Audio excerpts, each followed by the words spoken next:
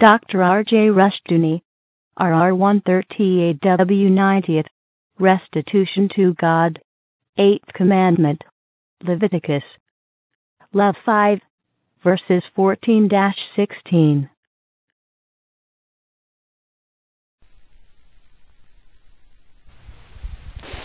Our scripture is Leviticus 5, 14 through 16, Leviticus 6, 1 through 7, and Numbers 5, 5 to 10. Restitution to God. First of all, Leviticus 5, 14 through 16.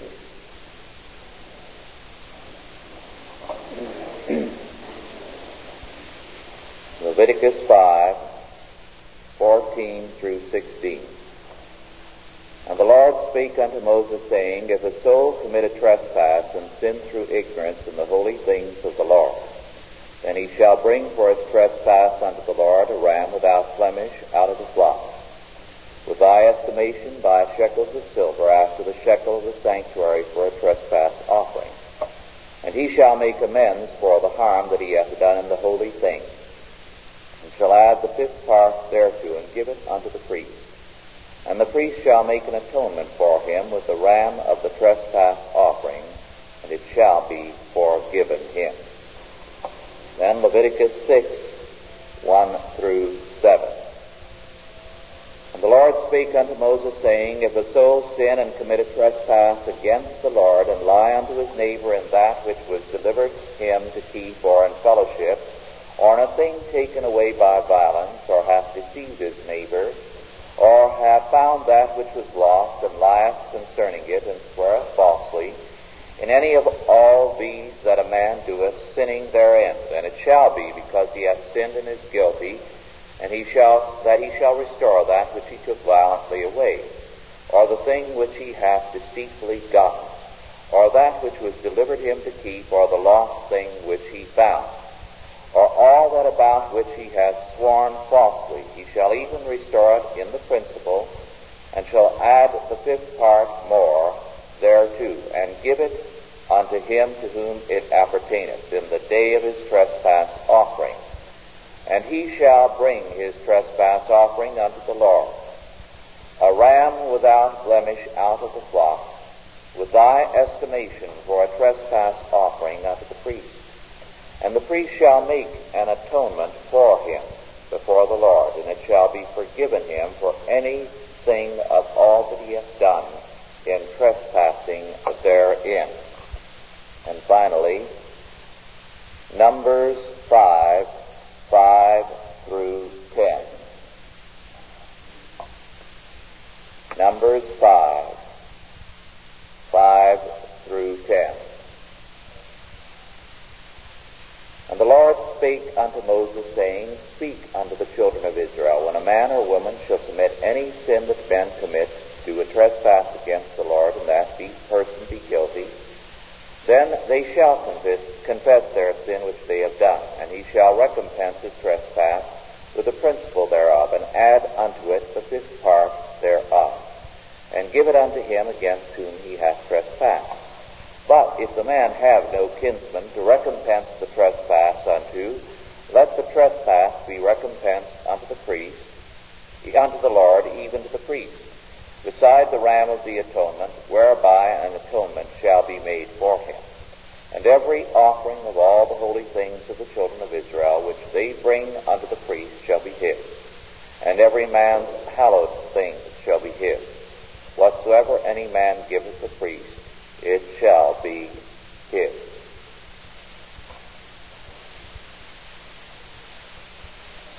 Two or 3 months ago, we dealt with the laws of restitution in Scripture. We saw at that time that the basic kinds of penalties for crime in the Bible were capital punishment for capital offenses, and for incorrigible criminals and delinquents, and restitution. If a man stole $100, he had to restore the $100 plus another 100, the exact amount he hoped to profit thereby. In certain cases, you recall, flock was concerned, which had the possibility of increase above and over the increase of money, the restitution had to be the sheep or the ox that he stole, plus a fourfold or a fivefold restitution. The laws that we read just now also deal with restitution. They are a kind of footnote to the basic laws of restitution that we dealt with earlier in Exodus 22, verses 1 through 14. They are a footnote, we might say, a minor addition dealing with minor matters.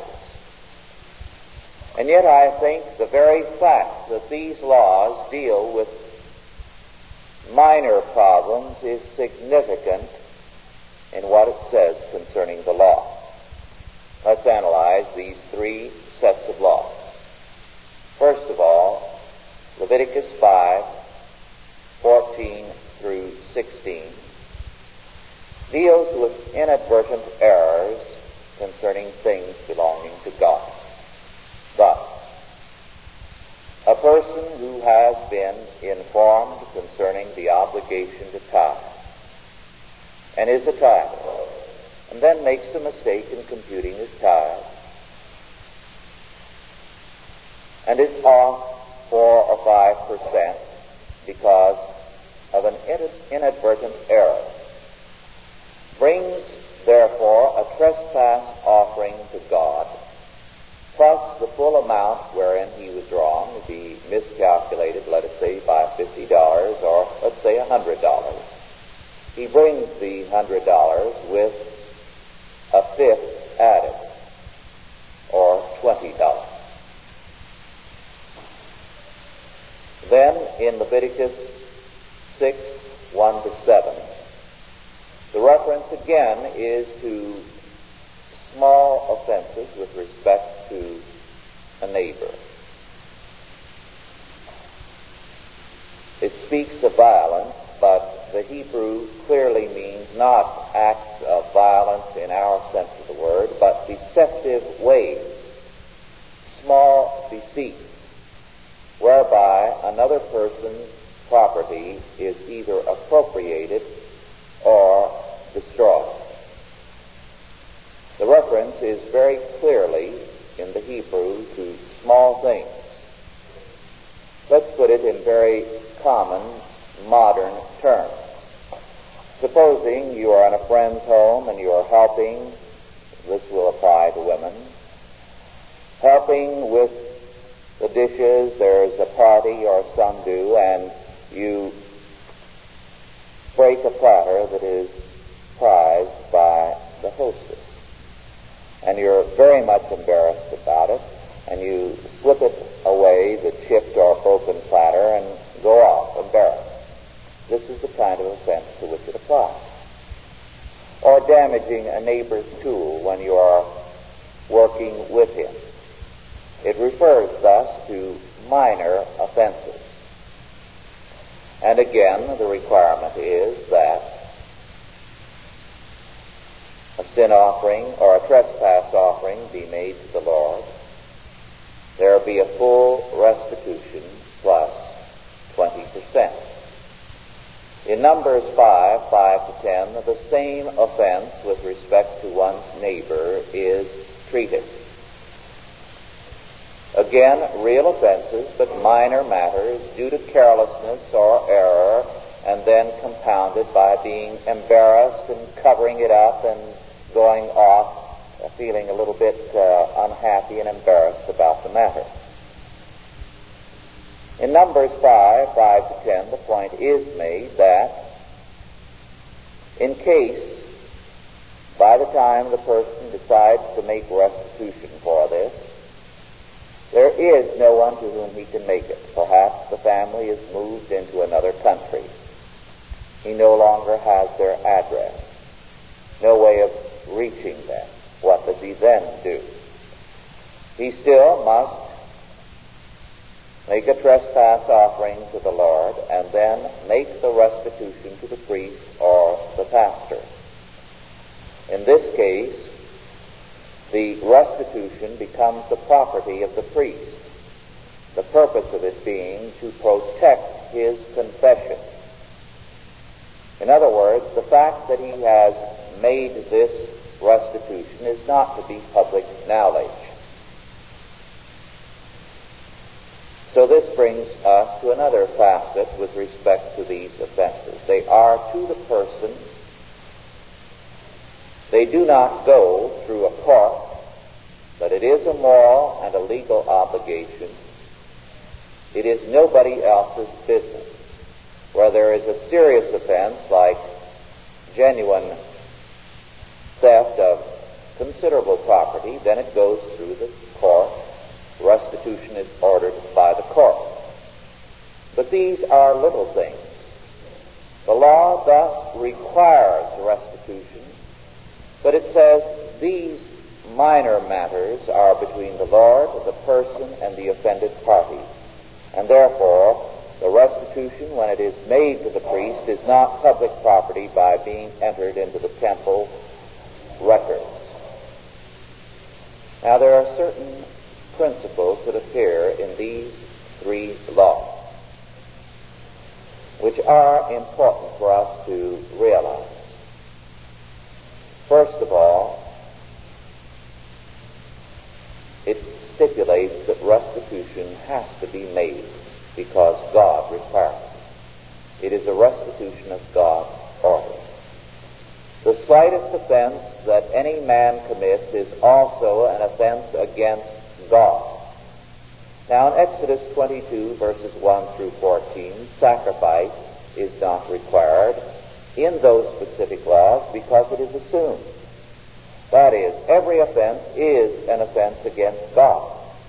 It is specifically cited here because its purpose is to remind us that the slightest breach of order is a breach of God's order. That God wants human society to move in terms of law. That the slightest infraction of that law is also an offense against him. And so God appears in every situation. The second point, of course, restitution plus 20%. We have seen previously the importance of restitution. Crime today, because it lacks restitution, is a profitable matter. It is interesting to see what criminals themselves have to say about crime today. The old saying, crime does not pay, is only true in a Christian order. Because then the thief pays 100% at a minimum of the value of that which he has stolen. But an English criminal whose confessions in answer to questions by a couple of scholars have been published as The Courage of His Convictions, interesting title, was asked about the risks involved in his thefts. And the fact that with his record of prison sentences for a variety of offenses, the next time he got caught for any offense, there was a likelihood of an 8-year prison term. His answer was, and I quote, "I don't want to do 8 years, no. But if I have to, and that's all there is to it, yes, if you're a criminal, what's the alternative to the risk of going to prison?" Coal miners don't spend their time worrying about the risk they might get killed by a fall of the coal face either. Prison's an occupational risk, that's all. And one I'm quite prepared to take. I'll willingly gamble away a third of my life in prison so long as I can live the way I want for the other 2/3. After all, it's my life, and that's how I feel about it. The alternative, the prospect of vegetating the rest of my life in a steady job, catching the 8:13 to work in the morning and the 5:50 back again at night, all for 10 or 15 quid a week. Now that really does terrify me, far more than the thought of a few years in the nick, unquote. Now, he's very candid and he's very honest. After all, he's living very, very well. And he figures it's a cheap price to pay a third of his life in prison to live high the rest of the time. The principle of restitution removes all profit from crime. Now, the purpose of biblical law is to make restitution of God's order as well as to remove profit from crime.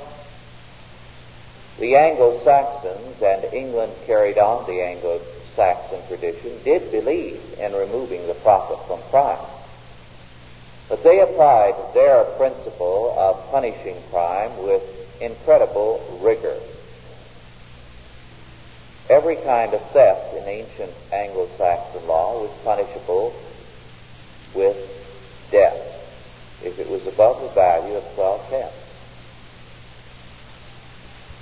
And those of you who have read about the kind of executions that prevailed in 18th century England and almost to Queen Victoria's reign have often read that this was a terrible indictment of the kind of Christian civilization they had. They did indeed hang people for stealing a loaf of bread, for stealing a cat, or stealing a pair of shoes. But this was not any part of Christian law. It was simply a survival in England of the old Anglo-Saxon pagan law. And the fallacy in that Anglo-Saxon law was that it was a case of overkill, was it not? There was no justice behind it. As a result, it didn't solve anything because it did not create a just social order. And thus it was always a failure. Hanging wholesale as they did not alter the situation or instill in the public at large in England at any time that the Anglo-Saxon laws were put into force any sense of justice, because the Anglo-Saxon law was itself injustice. It was a disproportionate penalty, which is not biblical. The purpose of the biblical law is to restore order, God's order. It is to institute justice, an eye for an eye, a tooth for a tooth. That is, there must be a proportion between the offense and the crime. That's the meaning of an eye for an eye, a tooth for a tooth. Then another important aspect of this law is this, simply. Restitution in little things makes for better relations with regard to our neighbors. A very sizable amount of the offense between person and person is very small. The modern attitude is forgive and forget. To go back to our illustration of the platter, the modern hostess would, if she learned about it, say, oh, think nothing of it. Just forget about it. It's nothing. But it is something. And it may be a platter which she prizes a great deal. In fact, it may be one that is a particularly fine piece, which has family associations and many things that make it very dear to her. The principle of restitution is the principle of justice. And so many of the frictions between people are precisely in the area of little things. And thus the biblical law, requiring that in little things like this, there be restitution, plus 20%, simply makes for better relations. It makes for better understanding between friend and friend. And there isn't this kind of thing rankling between people. It certainly makes people more careful, does it not? And although people say, oh, forgive and forget little things like that, they don't forget.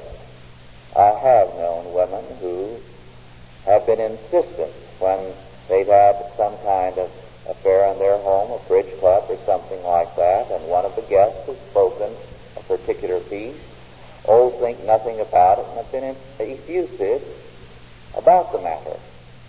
And yet, according to their husbands, 10 years later, they're still harping about the fact that Mrs. So-and-so broke that teapot or that dish. In other words, little things are important and a big factor in our everyday lives. And God's law governs little things as well as great things. And it establishes a principle of justice.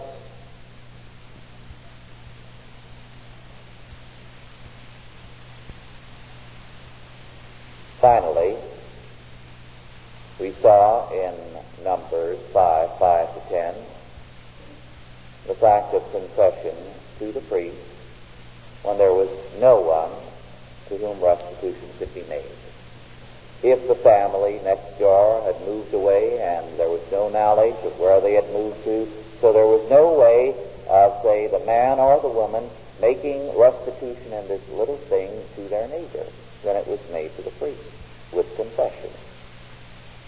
And it could not be publicized. It could not be even entered into the temple receipt.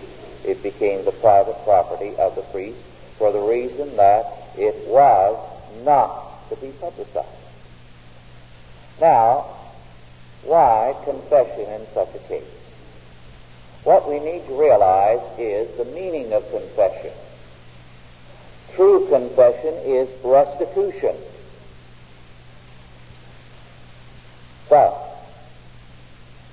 when a person has broken, to go back to the platter, they only make true confession when they make restitution. When we confess our sins to God, we have not truly confessed them if we have not made restitution. Restitution, therefore, is the basic confession. It is the heart of confession. It indicates integrity. It is not merely words. It's a very simple thing, and very many people are quite glib at it. To confess anything from a small sin to a major one, and then to demand that their husband or wife or their parents or their neighbor forgive them. It's like the man I once knew who admitted to adultery periodically and confessed it to his wife, usually when he was found out, and was quite happy because his wife was disinclined to forgive him.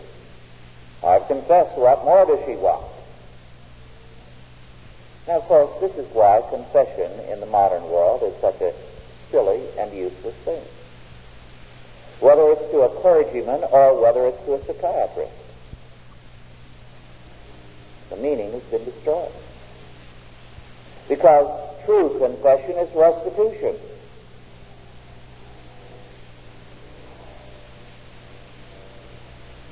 And therefore there is no confession cited to the neighbor, because it is assumed that the confession there is the restitution.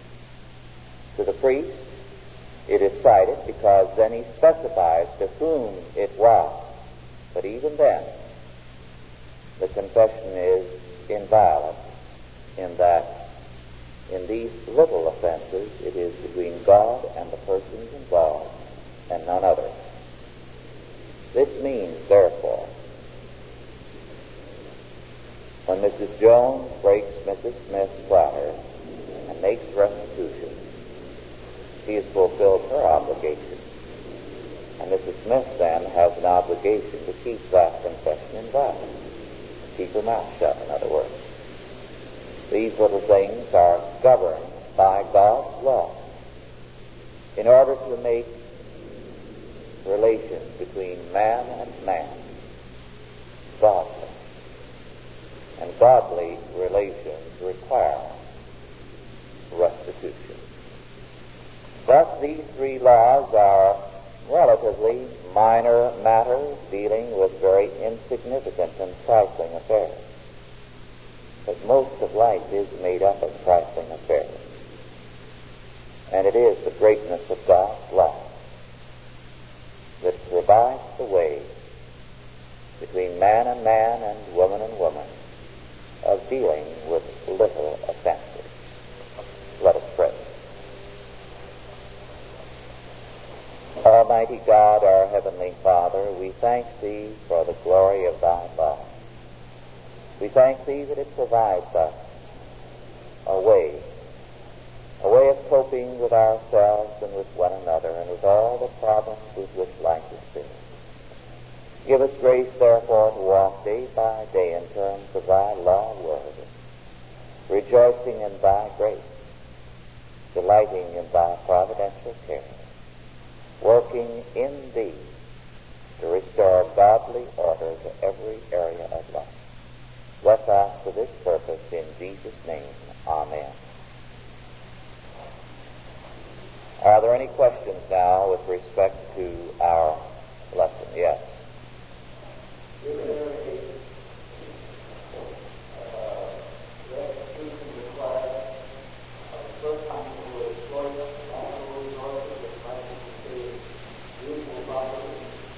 A very good point. Yes, there is such a restitution required, and the law, as we saw some months ago, does require a continual restoration of the earth. Man has an obligation to make restitution to the earth. And of course, this is one area where we have very signally sinned. One of the ironies of the news lately is that there's a great deal about pollution, and we've had lawsuits entered in the past few days with regard to the oil pollution at Santa Barbara. Now, of course, anytime there is pollution, it's bad. But the ironic thing is that that was a single incident. But the pollution up and down the Pacific coast by the cities in their pouring of sewage into the ocean is tremendous. That oil seepage was a trifle compared to the continual pollution. But there's no hue and cry about that. And that has cost millions and billions of dollars in loss of fishing, in loss of the kelp beds, and in a variety of other things. But we don't hear much about that, because the offense there is of the state, of the government. And that's not a sin nowadays when the government commits it. Yes.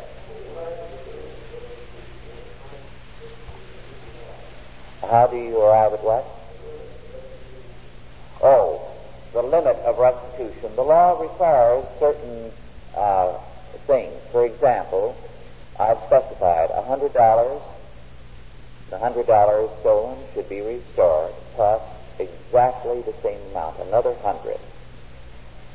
Restitution at its most is fivefold.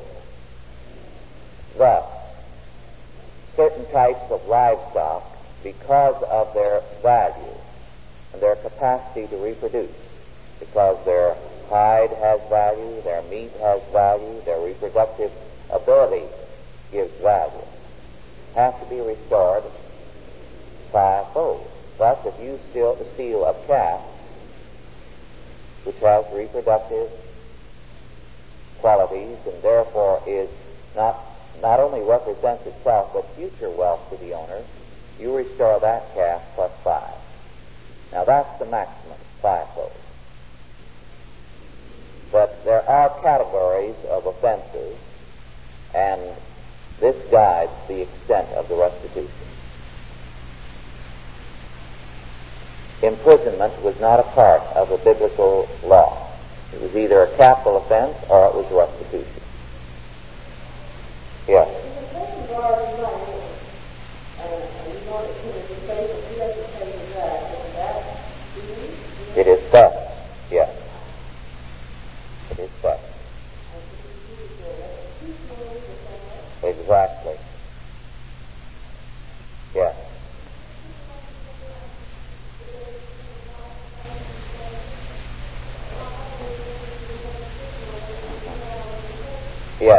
good point. This scripture is the basis of restitution, confession. In the early church, the confession called for restitution always. Gradually, restitution began to disappear, and it was replaced with penance, which is something entirely different. When you make restitution, you are restoring to the person offended. When you make penance, you're just punishing yourself by going through certain spiritual or so-called spiritual exercises, and that's a radically different thing. So, confession has changed radically in its character over the centuries. Yes.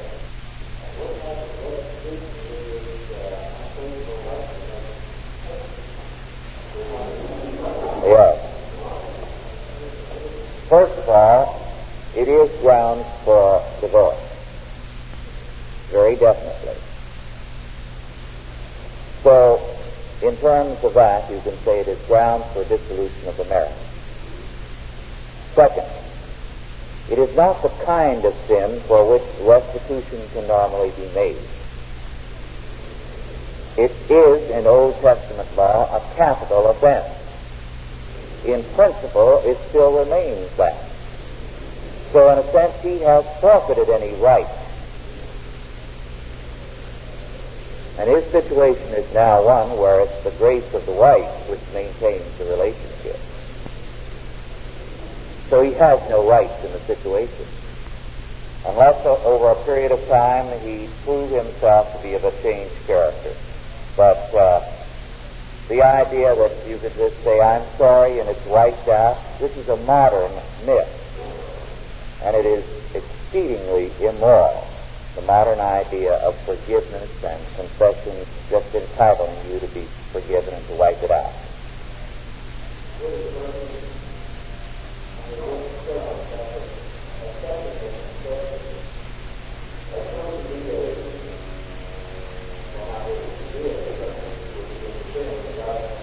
Exactly. You put your finger on it. If you tell a person who's stolen $100, oh, that's all right, forget about it, you are contributing to the offense.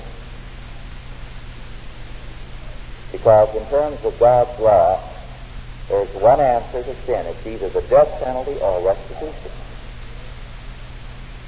And you are then cooperating to destroy restitution, to destroy a basic aspect of moral order. And you have no right to do that, because then you have joined with a thief in sinning against God. Yes.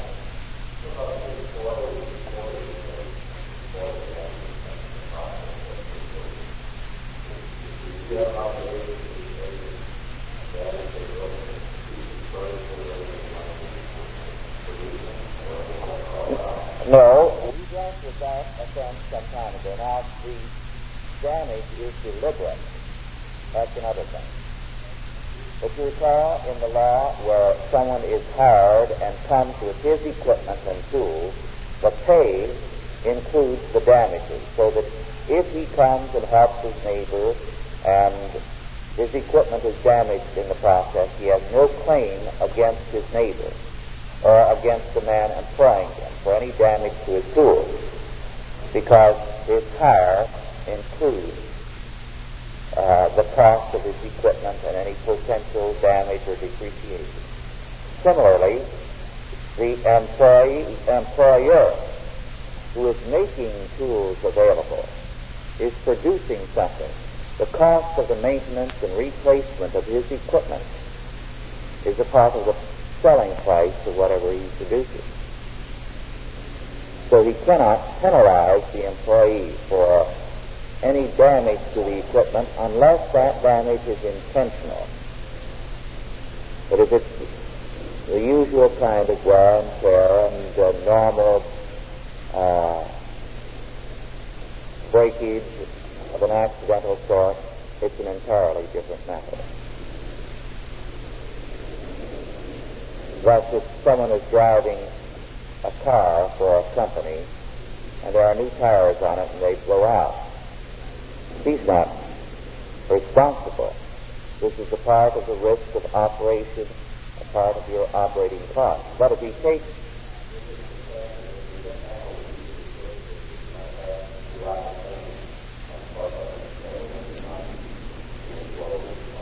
if it is lack of training, yes. But if it is deliberate, if he slashes the tires, or if he abuses the equipment deliberately, that's different.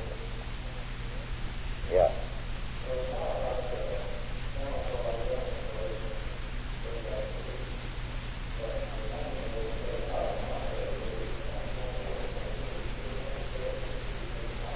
Yes, of course, in cases like that, God exacts retribution. Remember, Israel destroyed the land. It polluted everything. It polluted the earth by a failure to abide by God's laws. It polluted money. It destroyed it. One of the indictments is you turned silver into brass. You had slugs instead of real money, and so on. So what was the punishment? Well, God was going to exact retribution of the entire land, and it was going to lie idle for 70 years to be restored. And so they were going to go into captivity for 70 years. And it is interesting that the modernists who try to wipe out every prophecy by saying it never occurred have not been able to dig up any kind of flimsy excuse to eliminate that prophecy. But it was actually foretold that the land would suffer captivity for 70 years because it was the only way God could exact restitution for the land.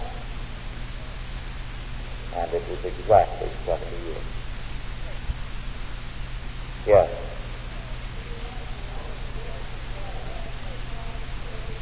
What was that?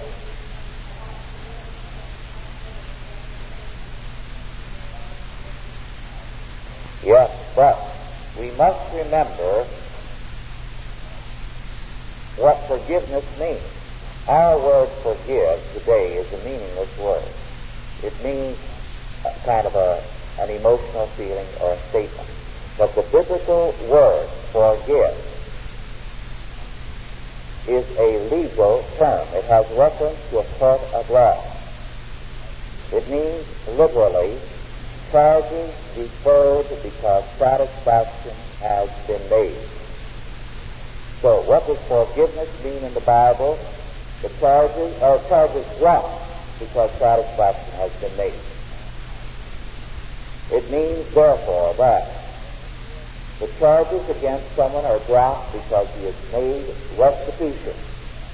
Then there is forgiveness. There's only one other meaning of forgive in the Bible, and it's used in that other sense once. Charges deferred for the time being, pending something. Now, our Lord used it in that second sense once from the cross, when he said of the Roman soldiers and the others, Father, forgive them. Defer the charges for the time being, for they know not what they do. But if a person sins 70 times 7 and makes restitution 70 times 7, satisfaction is made, you see. Restitution made. He is to be forgiven. But not if he just comes and says, forgive me. I'll take $10 out of your wallet. Or I'll give this and that. Then you're simply subsidizing the sinner, a thief, you see. The word forgive, in the biblical sense, always requires restitution. Yes.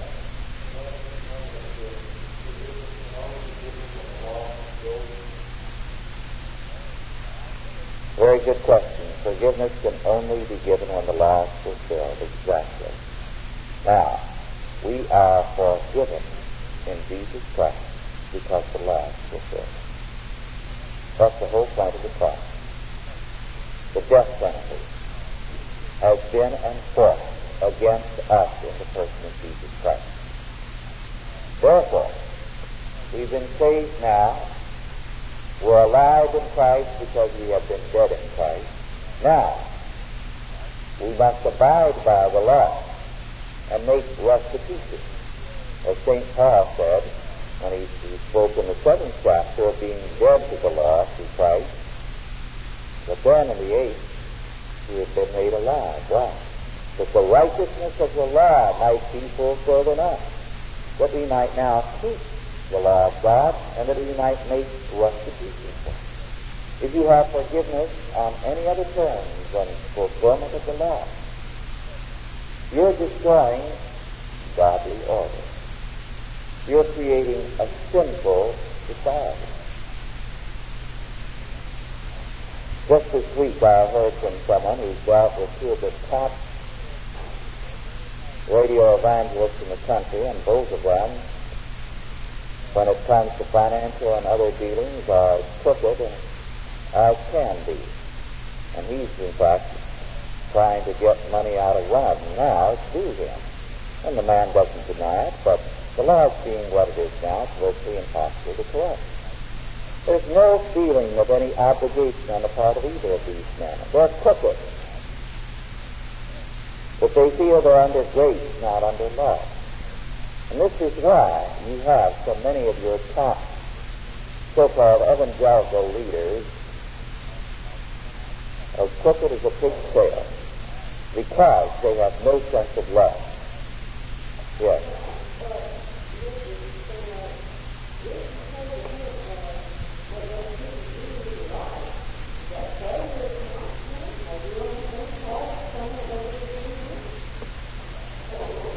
You paid the penalty, yes.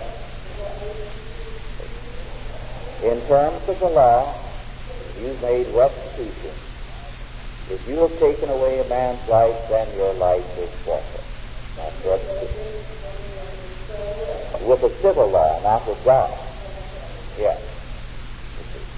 In other words, restitution has reference to society and it has reference to God. The murderer makes his restitution to society. He's taken a life, his life goes. But in relationship to God, it's another matter. He has to straighten that out with respect to God separately. Yes.